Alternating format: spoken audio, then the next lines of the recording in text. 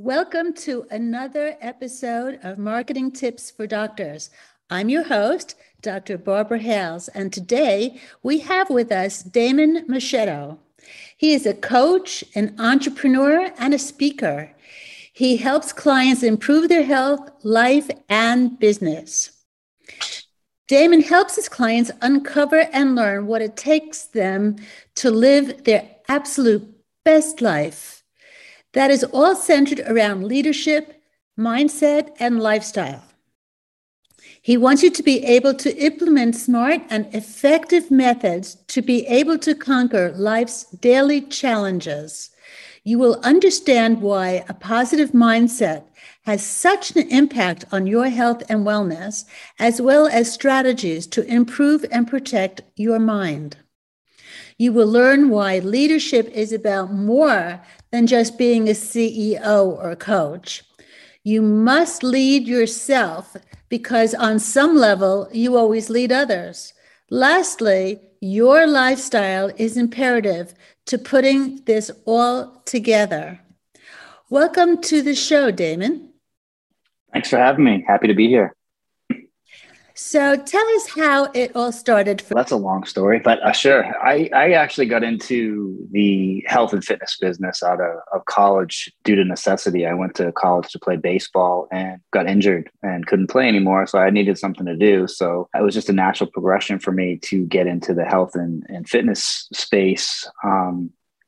And from there, I dove into it head first, went into, learned everything I could about exercise physiology, nutrition, and so forth. I was able to help a lot of clients. But one thing that as I got into it, I really started to understand more. Well, actually, I was just more in searching for to get better results for my clients was what was the missing piece. And I really uncovered that it's really mine. So that's what I started studying. And, I always say the first half of my career was diving into physiology and everything you could about the body. And then the second half of my career was all about the mind and learning about, leadership techniques and mindset, et cetera. So that was kind of my transition from there, how I went from the health. I'm still, obviously health is a big part of what, we talk about and promote, lifestyle and so forth, but transferred the trajectory of my career more into the mindset, psychology side of things and just helping people with that. So kind of open up a different avenue, I guess, than just being in fitness. You say that you coach health professionals, CEOs, other coaches. How do you go about that? You set up a strategy plan. What does that look like? When I'm coaching the clients? Yes. Yeah. So sure. Once we do first thing I do is sit down and do a discovery session. Like what, where are you looking? Where do you need the help? Where are your challenges? Uncover what what's going on, where their biggest challenges are. And from there, first thing we do is we actually take a look at their, their lifestyle. How are you, a lot of times, just for example, would be say someone, a coach or CEO, say I'm working with a CEO or someone who's running a business, an entrepreneur, and they're having some issues. Usually the first thing we have to work with them is they're so focused on their business and everything is taking a back seat. So what we do there is say, well, hey, we know business is very important for you, but we know you have to take care of yourself. So let's talk about yourself, your habits. Let's kind of get some health habits in place so you feel good, so you have more energy and you're less stressed out and you're able to actually handle the stress that you're dealing with in your business. So that's usually where we start with those habits, trying to build some healthy habits for them. And from there, that's where once we get that established, we talk, if we're rolling into the business a little bit, it's a lot easier to discuss the challenges that they're having within their business because they're in a better place. They're in a better place, psychologically, health-wise, they feel better and they're able to handle things. And so we can attack, maybe it's a leadership issue, maybe it's a marketing issue. We can talk about those things, but typically that's usually where we start, if that makes sense.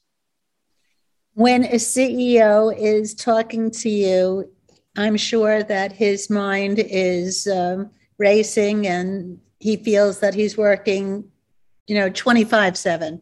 Yeah. So how, and he says, well, I can't slow down because, I'm in the midst of several ventures, only I can do it. So how do you get them to realize that they need to step away and delegate more and let others take over the reins while they look more into their own health? Sure. Well, so the first thing we start doing is asking some questions. Usually when we peel back that, so for that, in that example you just gave me is like, I can't do it. I got to do it all. I'm the only person. So my question would be like, you're the only person. And I would kind of put it back. I'm like, so in other words, that's typically it's a very broad statement. Like I'm the only, it's a false statement, true, because it's not true. There are other avenues, but because we've framed it, so the CEO has framed it that is the only way, he's not open to any other possibilities. So the first thing we have to do is actually say, well, let's peel that statement back really quick and say, is that true? And when he says, well, not really, then you can actually say, well, we could say, what's the solution? So, okay, so what could we do instead here? Well, so could your general manager over here take this one piece? If you trained your general manager how to take that piece, the answer is typically yes, for example. But what you have to do is it's the first step is actually getting them to recognize that they've given themselves a false narrative that they're the only ones that can get it done. And the second part of that would be like, hey, you have to find a way to actually show them like how, you came to me because you don't feel like you're as effective as you could be. You're stressed out. Your health is suffering. So if we're going to keep on this same path, you really don't need me, right? So we need to talk about, because we need to talk about the changes that we need to make. So that's the first thing you do is you have to get someone like that, a CEO, a high performer, and they're also used to not being, they're used to telling everybody what to do. They have to be open to that discussion. And once we peel that back, it's easier to they can start seeing different things that they've been missing, because CEOs get tunnel vision a lot of the time because they just, especially stressed out CEOs, they're so focused on the mission, the goal, and the numbers and et cetera, that they lose sight of these other simple fixes sometimes. And so sometimes it's just actually being able to get them to just slow down for a second, recognize that what they're saying isn't really true, and then we can focus on solutions, because they're not even open to solutions. But once they are actually open, they say, oh yeah, wow, I could have done that 6 weeks ago.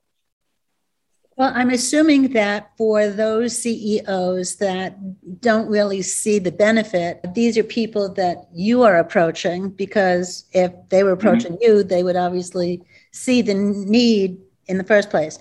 So assuming they really don't understand how outsourcing would be a possibility for them without a decline in revenue, how do you convince them that, like you are the answer to their prayers?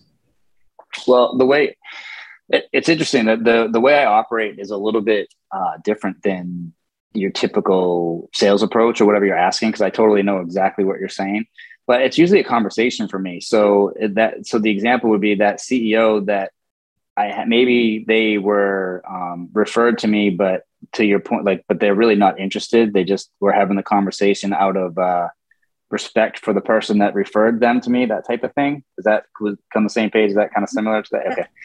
So in that case, we just have a conversation. And again, I'm able to just ask the certain questions that are actually typically what happens in that is you point out their blinders, their weak spots. And at that point, it could be a 30-minute conversation, could be an hour or whatever. And I'm not even selling them at that point. I just say, hey, is there anything else we can talk about? Did I help you with that? And they're like, you typically, not always, but typically it's like, so how do I work with you? That's usually how it goes. It's not, and in that case where it's someone who's not open, I'm not going to sell them harder. I'm not going to try to convince them, because it's just easier when we just have a conversation. Whereas someone that comes to me is like, seeking my services, that's a different conversation, but similar, but different. So when someone says to you, yeah, I'm interested in exploring this further with you, how do I get started? What do you typically say? How do they get started? Write me a check. No, I'm just kidding. It's typically, it's like, well, what's your schedule like? I mean, we do discuss, well, I don't do I don't do like a session type thing. I'm a time frame. Like someone, I'll only work with someone a minimum of 3 months. They have to work with me a minimum of 3 months. Usually 6 is my sweet spot where I work with people, because it's a process. It's not like some quick fix thing where, for example, losing weight's an easy one to use. Like, lose, 20 pounds in 10 days. That's not how coaching works. That's not how making changes in your business, your lifestyle, your health, your leadership. That's not how it works. It's a process. So we talk about that, like, how long do you want, this is how I work. I operate either 3 or 6 months minimum. Here's how I work. Here's how it goes. When would you like to get started? Is this acceptable to you? And again, it's easy if I've had that conversation at that point, because they already see value in the conversation, and it's usually not a money issue. It's not it's a value issue. They see, okay, I need this help. So, all right. And they're willing to put in, I tell you how much time it's going to take, hey, I work with people, weekly. This is what we set up. And I also set expectations for like what I expect, because it's not just, I don't just want to take your money. I want to, to help you. And I obviously get paid for that, but like, it's not, if you're not committed to the process, I don't want to, that's not what I do. So I make sure they're committed, and then we go. You work with their staff as well? If they ask me to. Yeah, it depends. That's typically, I'll be honest, that's typically in a smaller corporate. Well, they'll do that. That's typically what I've worked in the past. Okay, you have a person who is on a discovery call with you, mm-hmm. and they say, listen, I exercise, I eat only organic stuff. I'm a pescatarian. And, I don't need help with that. What I do need help with is, a new product launch, or how to properly promote myself on a higher scale. So do you have a particular protocol that you work with, these CEOs or business owners with? Yeah, I wouldn't. So when you say protocol, I wouldn't say it. I would say it's so individual to the CEO or whoever I'm working with that it's got to be adaptable. But I mean, it's within my principles of how I operate. So like, for instance, to me, business, if we could just talk about that really quick and tie that into that, is I think it comes down to 3 things. And I mean, obviously business, there's a gazillion books written on business. Everyone has their own opinion about what you need to be doing, Harvard, this, that, whatever. And they're all relevant, I'm sure. But if you shrink it down, it's like, it comes down to leadership, marketing, and systems, typically within a business. Leadership is going to set the culture. Marketing, the right marketing is going to be able to create sales and repeatable sales. And then the systems are going to be able to create repeatable sales. So typically what you just said is like, all right, I have a marketing issue. Okay, great. So the one thing I will want to check is like, how's the leadership? Everybody happy? How's the culture? Culture is great. Check. All right, let's go on to marketing. Let's talk about what that launch is. What are your challenges? Where do you see the bottleneck? Is it you? Is it, is your marketing behind? Are you not sure? What exactly is the marketing issue? Because to say I'm having trouble with this launch, or I have this big launch, I don't know where to start, that's a different story. But you have to find out what those issues are. But I still come back even before I get there. Is the culture good? Is leadership good? Is everything in check from that perspective? And then I go to that next step, marketing, and then we will work on a plan. From breaking it down from what's the product, what's the where do you think and typically in that scenario, by the way, they'll already have a rough marketing plan. So I'm able to look at it, see it again. Now I'm that outside eye saying, hey, this looks great, but what about X, Y, and Z over here? Just, does that make sense? Oh, you know what? That's a great point. And then maybe we come up with solutions to kind of overcome that issue that I uncovered at that point. But typically with a marketing plan, it's a different set of eyes. How much does social media play into your marketing plans? My personal marketing plans are for my clients. So for my clients, I would say it really depends on the business. You can't get away from social media anymore. I mean, you have to have some type of presence for sure. So I think presence on social media is huge. No matter, you have to have that. No matter, you have to be optimized. But how much money you're spending at it is really going to depend on the business. And and the one good thing about social media marketing, that if you are going to spend money on it, it's so easy to track and see if it's working, that you can double down on it or you can shut it off, which is great. So how much that's not really answering the question, how much it plays into it. It definitely plays, if I was going to put a percentage to it, it's definitely 60% for sure. But there are some businesses that are very traditional that don't necessarily need as much, time, spent on social media, but they have to have that presence. So do you recommend starting with an effective website, or do you feel that no longer is as much an issue anymore? It still depends on I think everyone still has to. I'm one of those ones that still believes in having some type of website presence. It just, maybe you don't have to put as much into it as we used to. Cause like to your point, 10 years ago, it was like your website had to be dialed in. Now, a lot of businesses spend, especially like smaller businesses, like more like solopreneurs or things like that. They spend way more time on social media than they do on their website. And it makes sense because that's just, maybe they're selling a product, so that they have to live on there. They have to put their time into that, versus a bigger company that has more things going on, more like arms of the business or whatever, has to have a little bit more of a website presence, because there's people are going to go, especially B2B are going to go look at, like, so LinkedIn is much more for B2B. To me, it seems to me more effective. But once they're on there, they are going to go to that website and see, like, okay, what is this company all about? Let's say it's a software company. You're going to have to go to that website and look at that. What do they offer? What's the software look like? What's the, there's more. You can't do all that on social media. You know what I mean? So you're going to have to actually have a better presence on that website versus the solopreneur that's, on Instagram every day doing a story and has their followers and talking about that product. That's more effective for them. What is your feeling about ads on Facebook or Google or LinkedIn? What is your feeling about that?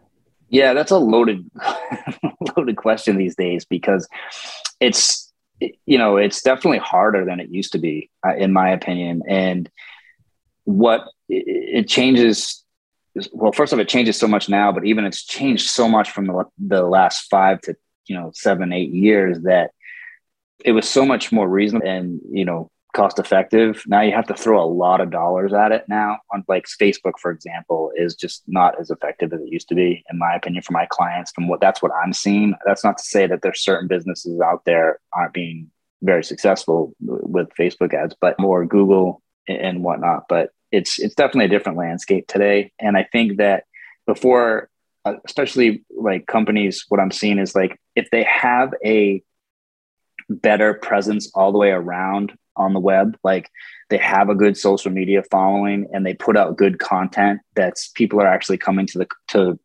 look at the content because it's quality and they get something out of it, and their website looks sharp and it's all kind of like a hub, it's tied into one. They're the ones that can target a little bit better and throw some money at social media and do very well, versus the other companies.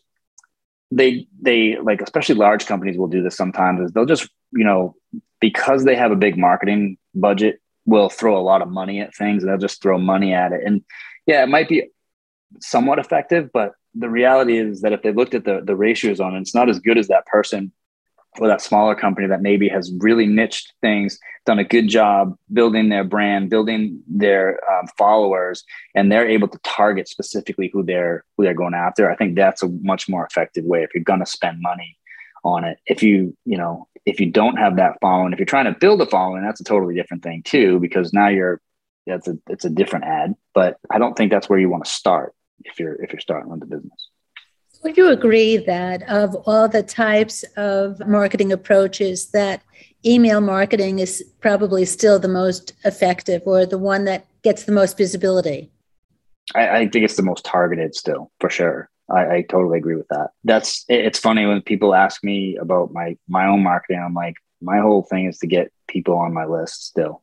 I just want to, because I do a lot of email. I send out a, weekly, 2 or 3 times a week, a short little newsletter to my list, and it's all quality. It's not sales. It's information. It's good content. And that's still where the bulk of my business would come from. And I, building that list. So long way to answer your question. Yes. Well, for doctors, not the health professionals, the easiest thing to do is to get people that are talking to you to give you their email address, or for you to ask for their email address, so that you automatically have a built-in data ad, which is very helpful to send out that newsletter, especially since, if you're sending it out digitally, you're not worried about stamps and the extra cost of, delivery when it's not virtual. Yeah, 100%. And I think that it's funny about email marketing that, marketing companies for the past 10 years have been trying to say that it's dead or it's dying, and it never does. It's still very, very effective. So I'm not sure if it ever will. I know there's certainly other avenues and certain businesses that people are successful with, but I still think email marketing is very, very effective if you do it right. So have you been practicing the TikTok dance? I am not a TikToker.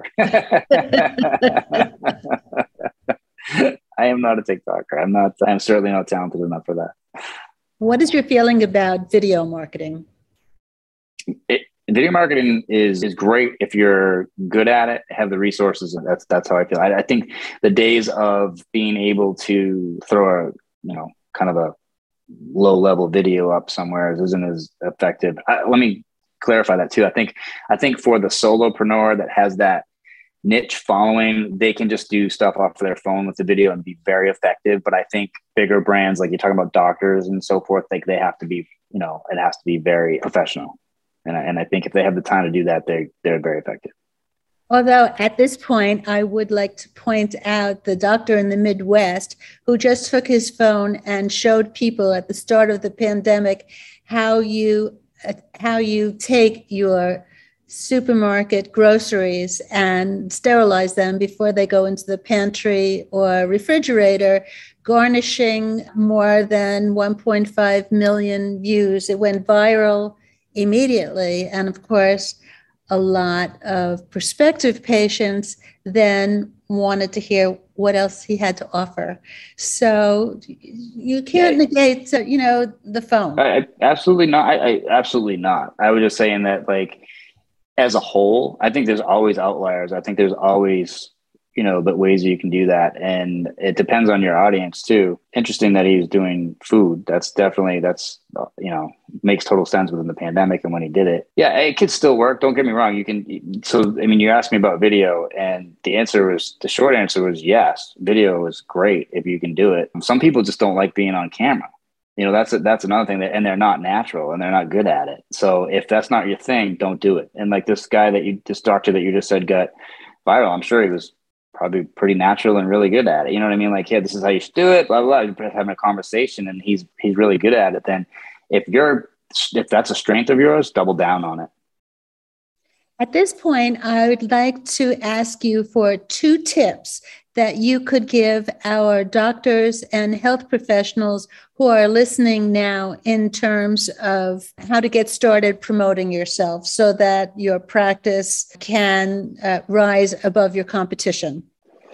Okay, I think the first thing comes back to what we were just talking about a second ago. If you're just starting out, build your list. Make sure that you're really honing in on your email marketing. I think it's the easiest, cheapest, most effective way to start, especially, just to build a following.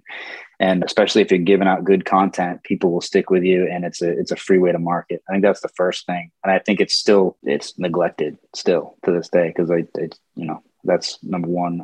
Number 2, know your audience. I think really know who your client is. Like, what are you who's your avatar? Who are you trying to target? Because I know it's sometimes being in the health doctors or in health, it's like you think you have this big, broad market, but like the more you can niche that down in the beginning to really target some specific people, it doesn't have to be one niche, but like if you can niche it a little bit, it's going to make it that much easier to get started and get some people that are going to refer, because they're going to be like-minded people that have the same concerns and whatnot, and you'll get more referrals that way, versus just if you're trying to market to everybody outside of the gate, it's much harder, in my opinion. Okay. So if our listeners would like to talk with you further, how would they reach you? You know what? If you just Google my name, Damon Machado, my website will come up. I'm on Instagram. My two big places would be Instagram and Facebook. And then, as we discussed, get on my list. If you go to my website, there's tons of places to sign up, and just like free content, no sales pitch. It's just all, health, lifestyle, leadership, marketing, free stuff. So that would be the best place. What is your book called? I have two. The first one I wrote a while ago was called The No BS Guide to Fat Loss and Performance. And the other one is my newest one is A Simple Guide to Health and Success. Well, that's great. Thank you very much for being on the show with us today. That concludes this episode. Thank you all for watching and listening to the Marketing Tips for Doctors with your host, Dr. Barbara Hales. Till next time. Thank you.